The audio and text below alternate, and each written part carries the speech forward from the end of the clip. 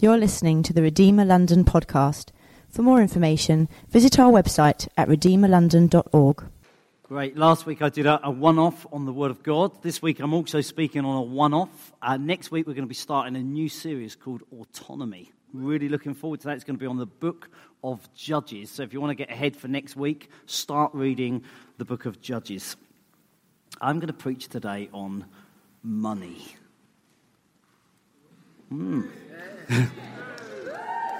Some are a little bit nervous and some are cheering. It's quite emotional, isn't it? It's probably one of the hardest talks we do. I look back and we've been going 5 years now, and once a year I preach on money. We think it's an important thing to do, and yet every time I probably get a little bit nervous. So I'm going to pray and then we're going to jump into the Bible. Father, we thank you so much that you are our Father in heaven. We thank you so much that we can know your unconditional love for us. We thank you sent your Son, Jesus Christ, to die for us. We thank you pour out your Holy Spirit upon us. We thank you we all learnt the verse, God so loved the world that he gave. As we now look at this topic of money, living in London, there's pressure, there's opportunity. God, we pray that you'd speak into our hearts. We pray that we will respond to your word for your glory. Amen. Great. If you've got a Bible then, I'd love it if you could turn to Matthew chapter 6.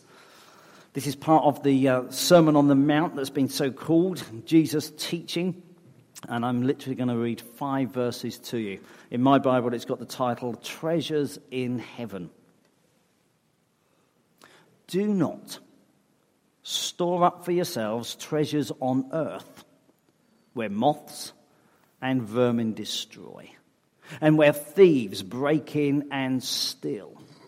But store up for yourselves treasures in heaven, where moths and vermin do not destroy, and where thieves do not break in and steal. For where your treasure is, there your heart will be also. The eye is the lamp of the body. If your eyes are healthy, your whole body will be full of light. But if your eyes are unhealthy, your whole body will be full of darkness. If then the light within you is darkness, how great is that darkness? No one can serve two masters. Either you will hate the one and love the other, or you will be devoted to the one and despise the other. You cannot serve both God and money. I find this a really interesting passage because it almost feels like there's these two extremes. I love being a part of Redeemer Church because, as many of you know, there are 172 nationalities that live in this borough, and we've always wanted to get as many of those nationalities in one room together as possible.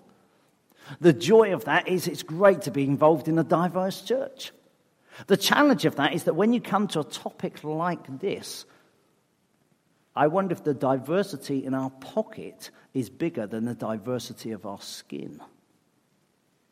The reality is that some of you will be sitting here and you won't even want me to say this, but you owe £50,000 as your student debt, while others of you are sat here with 2 or 3 properties. Some, if we're really honest in this church, have had 3 meals out this week, and others may have had to miss a meal this week. Because that's some of the diversity that goes on. Some people, if they're really honest, have got to that time, it's coming up to the end of the financial year, wonder what the bonus is going to be this year. Whereas when I'm speaking about this topic, there will be others that honestly are struggling on benefits just to cover the costs of living. It feels like in this passage and in the church there are 2 extremes, 2 ends of the spectrum, 2 opposing situations. I'd like to suggest that the Bible has got 2 ways of looking at money. One is that it's a blessing, and one is that it is a danger. I'm going to start with the blessing because I like to start with the good news first. In the Old and New Testament, you find that money is considered a blessing. If you look in Proverbs 3, verse 9 and 10, it says, "Honor the Lord with your wealth, with the first fruits of all your crops. Then your barns will be filled to overflowing, and your vats will brim with new wine." I read this week that there's 49 promises of prosperity in the Old Testament about money. 49 promises all about money, and 43 of them are good. It's almost like prosperity is a good thing. It's a good thing. And so if you look at it, you could genuinely say that actually money can be a blessing. We know that's true even in the New Testament. In Acts 20, remembering the words of Jesus himself, it is more blessed to give than to receive. Actually, money can be involved in blessing. I'm going to say 5 things where I believe that money is a blessing to us today. The first is this: money is a window on the goodness of God. Think about it. Every good gift that you have comes from God, so therefore everything should point us to God, to the faithfulness of God. Even if you say, "Well, look, I've earned this money," who gave you the talents? You know what I'm saying? "Well, I've done this, I've worked hard this month or this year," who gave you the energy? Ultimately, money reminds us that God is good. He gives us gifts, talents, and abilities. Even if you're in a tough situation, hopefully it reminds you you're not alone. Money, I believe, is a blessing because it is a window on what rules your heart. You see, if I suddenly had 100 quid come through the front door in an envelope, total surprise, what could I do with it? There's one thing that I would spend it on, and those that know me well know straight away Pete will go and buy some books. I just love books. Whereas my wife would probably give it away, which is why I tend to get to the post first. You know what I'm saying? You suddenly think, because actually it probably reveals the heart. I think, oh man, if I had a few more books, then that'd be really, really helpful. And actually she thinks, well, actually we've probably got enough, we could bless somebody else. I think that's a blessing. I think it shows what my heart is really like. What I do with that is then the challenge. I think money is a window on the dangers of the fallen world. You see, I often think if I just had that one thing, I'd be satisfied. Think about it yourselves, and I know this will be true of people in the room. Who's been on the holiday of a lifetime, only to want to plan another one the next year? Well, it doesn't make sense then, does it? It's almost like, well, this is it. I thought, man, if I went to this place or brought this thing, I'd be totally satisfied. But the honest truth is that afterwards we realised that it doesn't satisfy us quite as much as we were hoping. Money is a means of responding to the needs of others. The beautiful thing is that if you have some money, you're able to bless other people. And therefore, I think surely that's a positive thing. I still remember after one of our days of prayer and fasting, some of us went for a kebab afterwards. I loved a kebab. And then it was time to pay, and somebody in the group, unbeknown to us, had paid for everyone's. I thought, oh, I wish I could have eaten it again, because when it's free, it's twice as good. You see, I'd been blessed, and we're able to bless others with the money that we have. Money is a blessing because it can connect you to the wider kingdom of God. I think that actually the way you invest your money draws you into something much bigger than yourself. And so actually it can be a huge blessing. Last year, it was about February last year, my son and I were in Tanzania, and as a church we'd given some money there, and you think, wow, what a blessing to be a part of that. We got a guy coming back to preach from Istanbul, the church plant we're involved in there. I tell you, be here. I think it's May the 20th, because you would think, wow, our money, what a blessing to be able to give to the nations. Money can be a blessing. Okay, money can be a danger. In both the Old and the New Testament, it can be a danger. It says in Ecclesiastes chapter 5, whoever loves money never has enough. Whoever loves wealth is never satisfied with their income. I think, God, if I just think about that verse, if I was to take 5 minutes, that would probably do me in as it is. So I'll lay another one on while you're still reeling. 1 Timothy 6 says this, for the love of money is a root of all kinds of evil. Some people eager for money have wandered from the faith and have pierced themselves with many griefs. What are the dangers of money? The first thing is this, the danger of money is that you can forget your need of God. When Nikki and I were first married, I was a primary school teacher. I met up with another teacher every Friday morning at 6:30 to pray. And I know it sounds terrible, but, back in the old days, we were really skint. And it was amazing. Friday by Friday, we said, oh, God, you've got to provide. And the miracles that happen. The danger is the more money you have, the less you tend to pray. You tend to think, I'm self-sufficient and I can provide for my own needs. Money can change the way that you think about yourself. The way you think about yourself. I read a report this week, and now suddenly, everyone's going to be looking at what car you drive. The nicer the car you drive, the less likely you are to stop at the zebra crossing. Because the more you're wrapped up in your own wealth, the less you think about other people in life. Ooh, there you go. Yeah, I drive a Safira, so I'm okay. Money can cause you to look down on others. I don't know if you saw, and I'm not having a pop at any particular university, I'm just trying to be, I saw an article, I think it was in The Guardian, of students at Cambridge University that to belong to a certain society had to go and burn a £20 note in front of a homeless person. I don't know if you saw that. It's almost like, I've got so much money, I burn a £20 note, you walk away, they became part of the society. Now, that seems a rather extreme way, but the reality is that it can make you think about yourself and look down on other people. Money can weaken your resolve to fight temptation.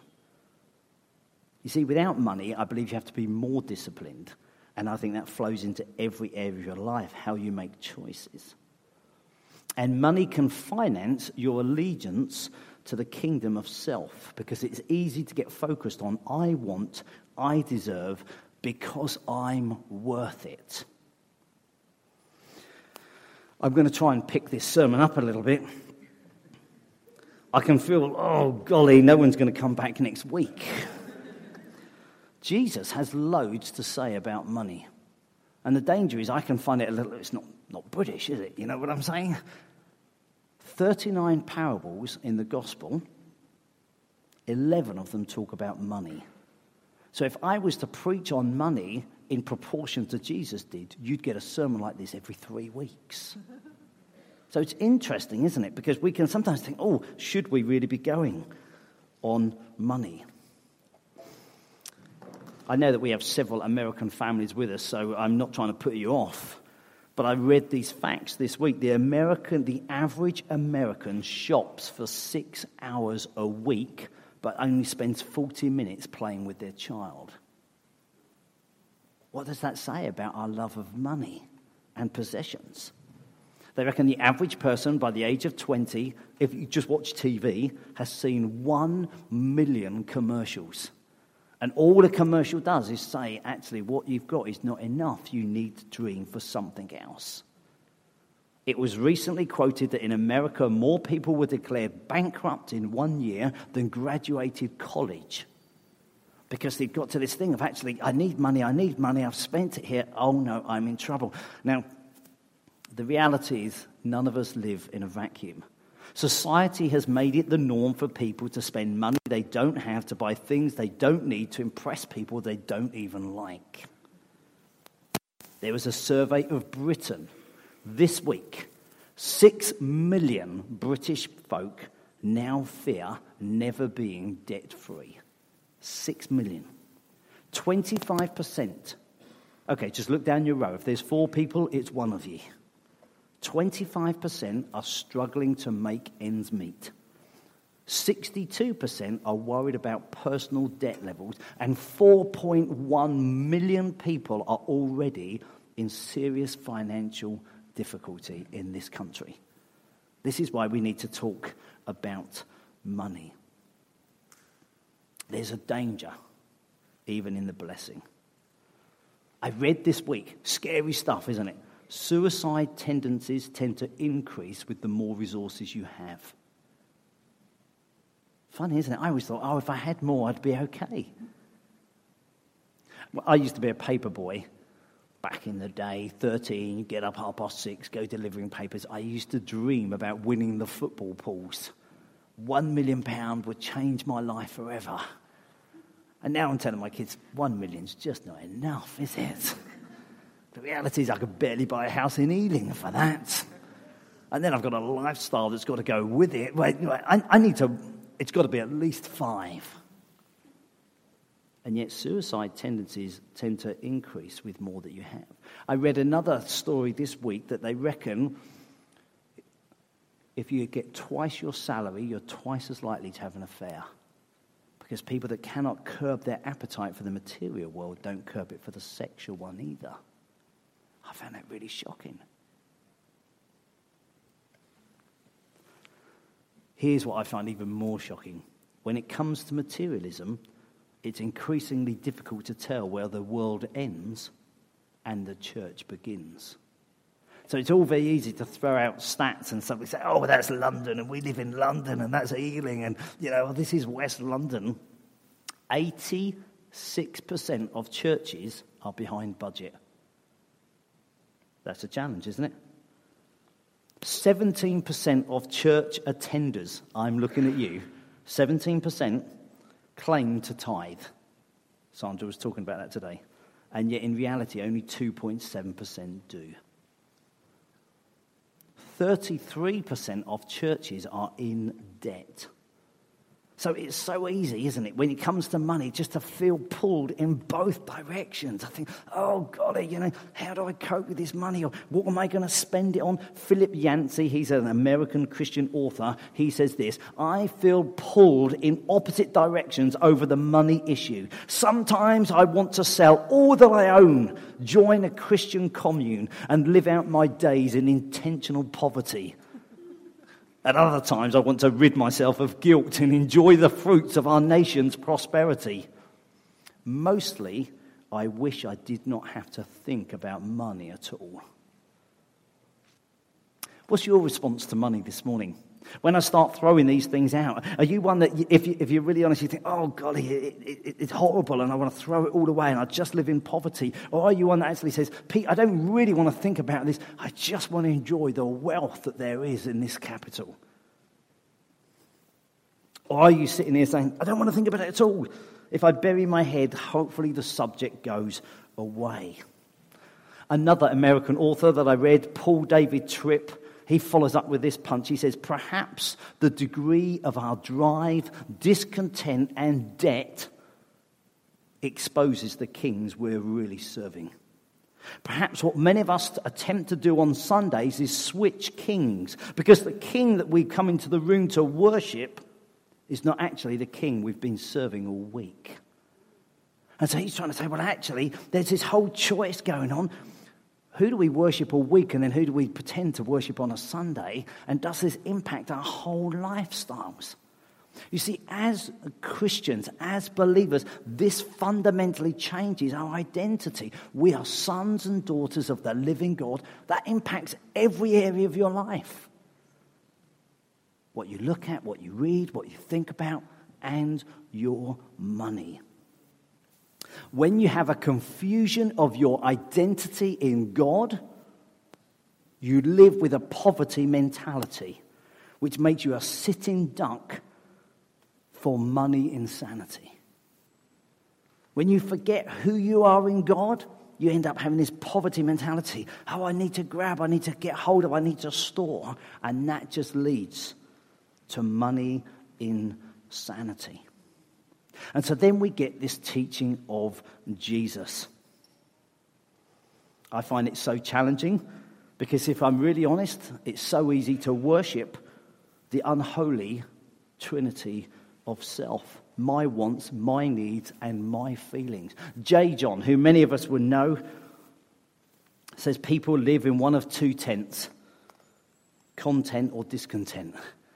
It's so easy when it comes to money. He goes on to say, God made us a little lower than the angels, but most of us are concerned to climb a little higher than the Joneses. We just want to do better than our neighbour, than the colleague at work. Whereas Jesus in Matthew, he comes in and he tries to get to the root of the problem. He says, you don't have a budget problem, you have a treasure problem. What's your treasure? He says, you don't have a financial problem, you have a kingship problem. Who's your king? He says, you don't have a thing problem, you have a heart problem. When you look at this passage, the eye is what you see, the heart is what you love, the master is who you serve, eternity is the legacy that you leave. Jesus teaches on there as two treasures, earth or heaven. There are two perspectives, temporary or eternal. There are two masters, God or money. We're back to this whole choice. Selwyn Hughes, he was a Welsh Christian minister, says this: remember, you cannot serve God and money, but you can serve God with money. As I was saying, I feel nervous about this preach, so I'm practicing it on some of my kids yesterday. My little slogan was this: we work hard, we live simply, and we give generously. And one of my kids just laughed at me and said, isn't that the opposite to what society does? And I thought, great, he's got it. Oh, golly, I've given it away. You're down to one of two. The reality is, it is so totally different to other people. So I want to be really, really practical as a church. You see, if we don't live by priorities, we live by pressures. Think about that. If you don't live by your choices, you live by the pressures of each day. The first thing I want to say this under practical is I want us to be a generous church. I loved it at the Crafternoon. I am not crafty at all. Any of you know that. The artistic thing I can do is enlarge and reduce on a photocopier. Apart from that, I don't do art. So I stood on the door welcoming. And as everyone left, I gave them an invitation to our Alpha launch with the comedy and the hog roast. And it's just incredible, even there, because people say, what, it's free? Yeah, it's free. The comedy's free. What about the hog roast? Yeah, it's free. I did slip in, yeah, you've got to pay for your own drinks, but you know what I'm saying? They're going, wow. Even when people came into the Crafternoon, you know, because we said it was free, they said, how much is each table? Oh, no, it's free. What about the tea and coffee in the corner? No, it's free. You see, I want us to model something of God to people. I love it with the little fish group that they do here on a Tuesday. It's so cheap. People say, are you making money? No, we lose money every Tuesday on it, and I love it. And they look at me and think, are you mad? Well, of course I am, because we live with a different perspective. There's a different master, different thinking. I love the fact that as a church we give away Bibles. So far, nobody's been able to catch me out, but I've always said, any nationality, I will find the Bible. If you speak it, we get it. And I've got hold of this company and they send us Bibles. I said, there you go. You want one in this dialect of Chinese? I've got it for you. We give them away free every time. Because we want to model something of generosity. That's the first thing I want to say. The second thing I want to say is if the church want to model generosity, I want us as individuals to model generosity. We are called to be a people that give. Somebody once said we're the most like God when we're giving because God so loved the world that he gave. Often it's not how much we make that matters, it's how much we keep. I found this, golly, I have to be very careful or the whole sermon will be Randy Alcorn just spoken by the lips of Pete Cornford. A book I read probably 20 years ago, Money, Possessions and Eternity, was the one that most challenged me on this whole subject. He even said, every year when your income rises, does your standard of living have to rise? Or is it your standard of giving that rises? Because I've always thought if you get a pay rise, that's great. We could have another takeaway this month, or we could go to the cinema. I think, oh God, how do I think in this kind of radical way?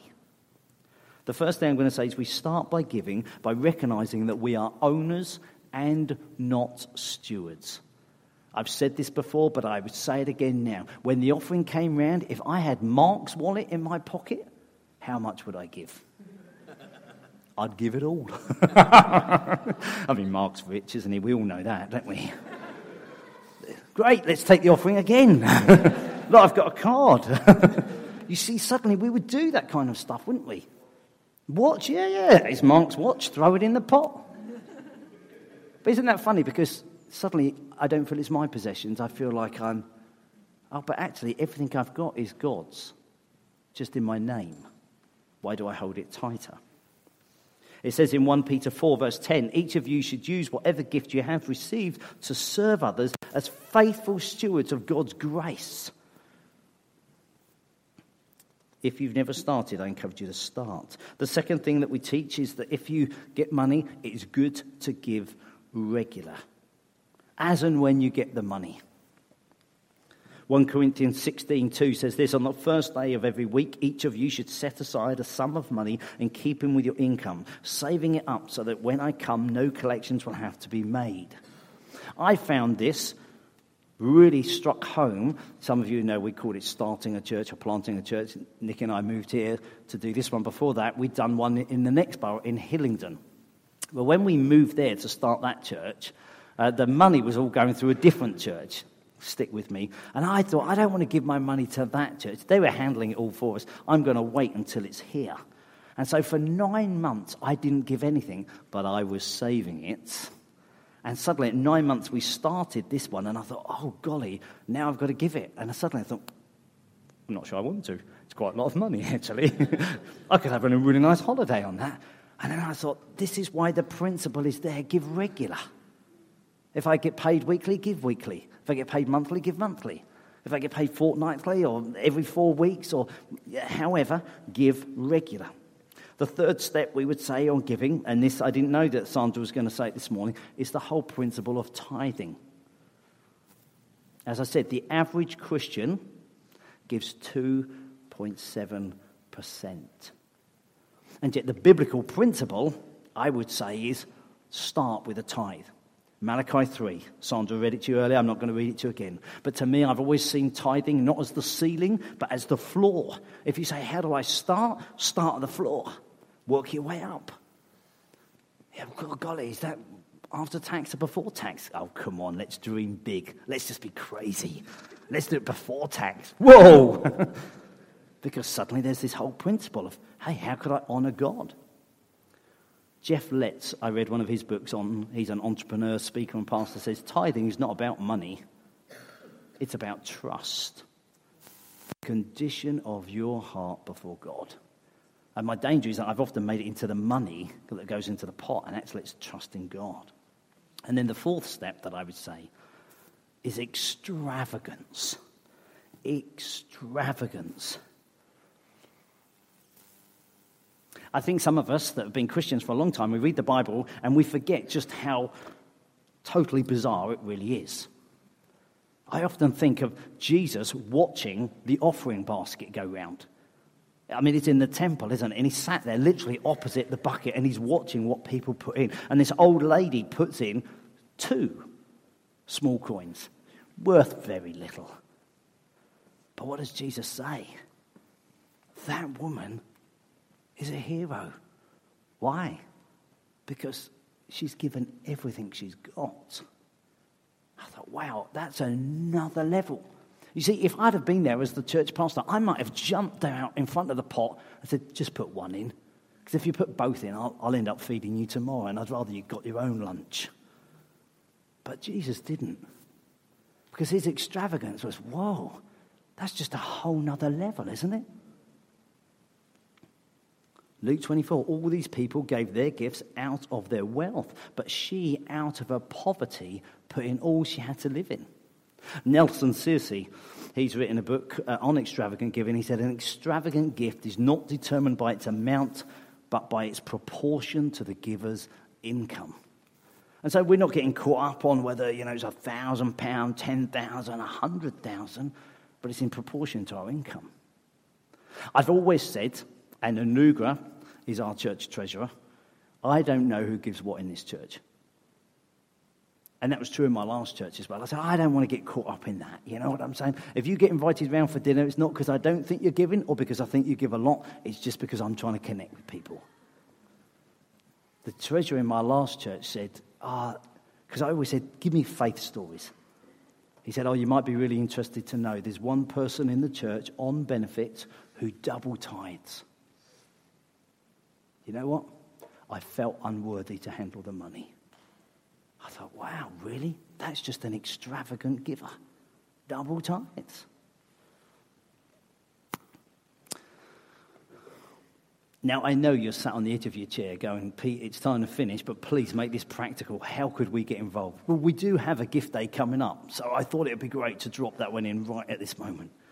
We have a gift day coming up on the 6th and the 13th of May. We do it every year, and we do it really as a chance to say, come on, let's trust God with our fund. Now, I know many people have given to our Vision Fund, which we did just before Christmas. But I still encourage you, listen to what God says. Look, I'm not here to blackmail anyone. Listen to God. I don't want to rob you of the thrill and the adventure of trusting him and what he says to you. C.S. Lewis, he was the British novelist, poet and academic, says biblical charity is more than merely giving away, which we can afford to do without. It's not like, do we tip God? How do we go? Now, some of you might say, look, I've got loads to give. That is brilliant. Some of you will be sat here thinking, you know what? I'm struggling. I'm one of those that are in a lot of debt. And I'm thrilled to be able to say that when we start our next lot of meetups, and I shouldn't be plugging them yet, Rich will tell me off, I'm sure. But as I've got the mic, I'm going to do it anyway. We're going to run the CAP Money course. James and Alicia, I know, are going to be trained in that. They're going to be doing it. I think it's going to be on a Wednesday night. And you might say, do you know what? This has raised a load of questions. I cannot respond to God because I'm in so much trouble. I've made decisions that are now biting me. I'd like to be able to work that through. Or you might say, to be honest, I earn so much, but I'm still not quite sure where it goes. I'd like to work that through. This CAP Money course would be great for you. As Randy Alcorn says, it is impossible to become a fully devoted follower of Jesus without also becoming a fully developed steward of our resources. Right, that's enough about the church. I want to throw down the question now is, what are you like in life? In life. Do colleagues at work love going out for lunch with you because they know you pick up the tab? Do people think, actually, you know what, I love hanging around with them. They are generous people. Basil of Caesarea, he was the 4th century bishop, and he said this: when somebody strips a man of his clothes, we call him a thief. And one who might clothe the naked and does not, should not he be given the same name? The bread in your cupboard belongs to the hungry. The coat in your wardrobe belongs to the naked. The money in your vault belongs to the destitute. And so fundamentally, and we keep saying this, I would love to think Ealing is a better place because we're here and we're generous. And they don't think, it's a tight church, or, they're always asking for money. Actually, they think, wow, they want to give money. Surely that is what we should be like if we're following Jesus Christ. You see, the reality is God is the greatest giver. We know that, don't we? We have to remind ourselves of that. God is So when it comes to anything with money, I've got to look at him. It says in Corinthians, you know the grace of our Lord Jesus Christ, that though he was rich, yet for your sakes he became poor, so that you through his poverty might become rich. We believe that God treats us with grace. So mercy, we often say this, means that he doesn't treat me as I deserve. Grace means that he blesses me with things I don't deserve. Now let me just suggest this. Grace, the grace of God to me, will cause me to love the king rather than want to be king. And I think that changes the way we think about our money. The grace of God causes me to love the King rather than want to be the king. And so often when we have money, it's not about what do I do with my money, it's actually how do I love him. Grace should make a radical difference. I'm going to wind up now. We're going to pray. I know the Bible says this, and there's so many things. I feel I've only scratched the topic in such a small way. Hopefully you've gone away with more questions. Hopefully you go home fuming after this one, and over dinner you say, what do you think Pete was saying about that? And hopefully you read the Bible and you get the answers for you. That would be great. I would love to throw this in. Seek first the kingdom of God, and these things will be added to you. So there's two groups. There's those that are blessed and those that are struggling. I'd like to pray for you about your finances this morning. I'm not asking you to give an account to me. I'm just asking you to give an account to him. If you recognize, actually, Father, I need you to touch me again, I'm just going to encourage you, where possible, to kneel where you are. And we just take a moment to surrender to him. It's almost it's a case of, actually, Lord, we want to get on our knees before you this morning and not bow before the God of money, but before the God of the universe. So if you'd like to do that, you just take a moment. We will kneel, I will pray, and then we'll hand back to Mark. Father, we want to thank you so much for your generosity to us. Lord, even when I'm talking about this, I'm aware there's 2 billion in the world that don't have $1 a day. Lord, I'm aware that I compare to people in Ealing that have so much more than me. God, I do want to come full of gratitude and thank you for the food that I have, the clothes that I have, the place I have to live. I thank you that we've got a place to meet as a church. I thank you for your blessings in so many areas. Father, I do believe all the gold on the earth belongs to you. I believe that I'm a steward of what you've entrusted to me. Forgive me when I've tried to hang on to it for myself. Forgive me when, almost in an orphan mentality, I've forgotten that I'm the son of God and I've squirreled and I've complained and I've grabbed at it when I should have given it away. I thank you that you bless me so that I can be a blessing to other people. Even after this morning, I pray that you would do something in my heart, in my hands, and in my pocket. God, I know yours is an upside-down kingdom. I know you said in Malachi that if we give, you open the floodgates of heaven. Not that I just become rich, but that I can give more away. Oh God, I do want to surrender to you with all that you've given to me. In Jesus' name, amen.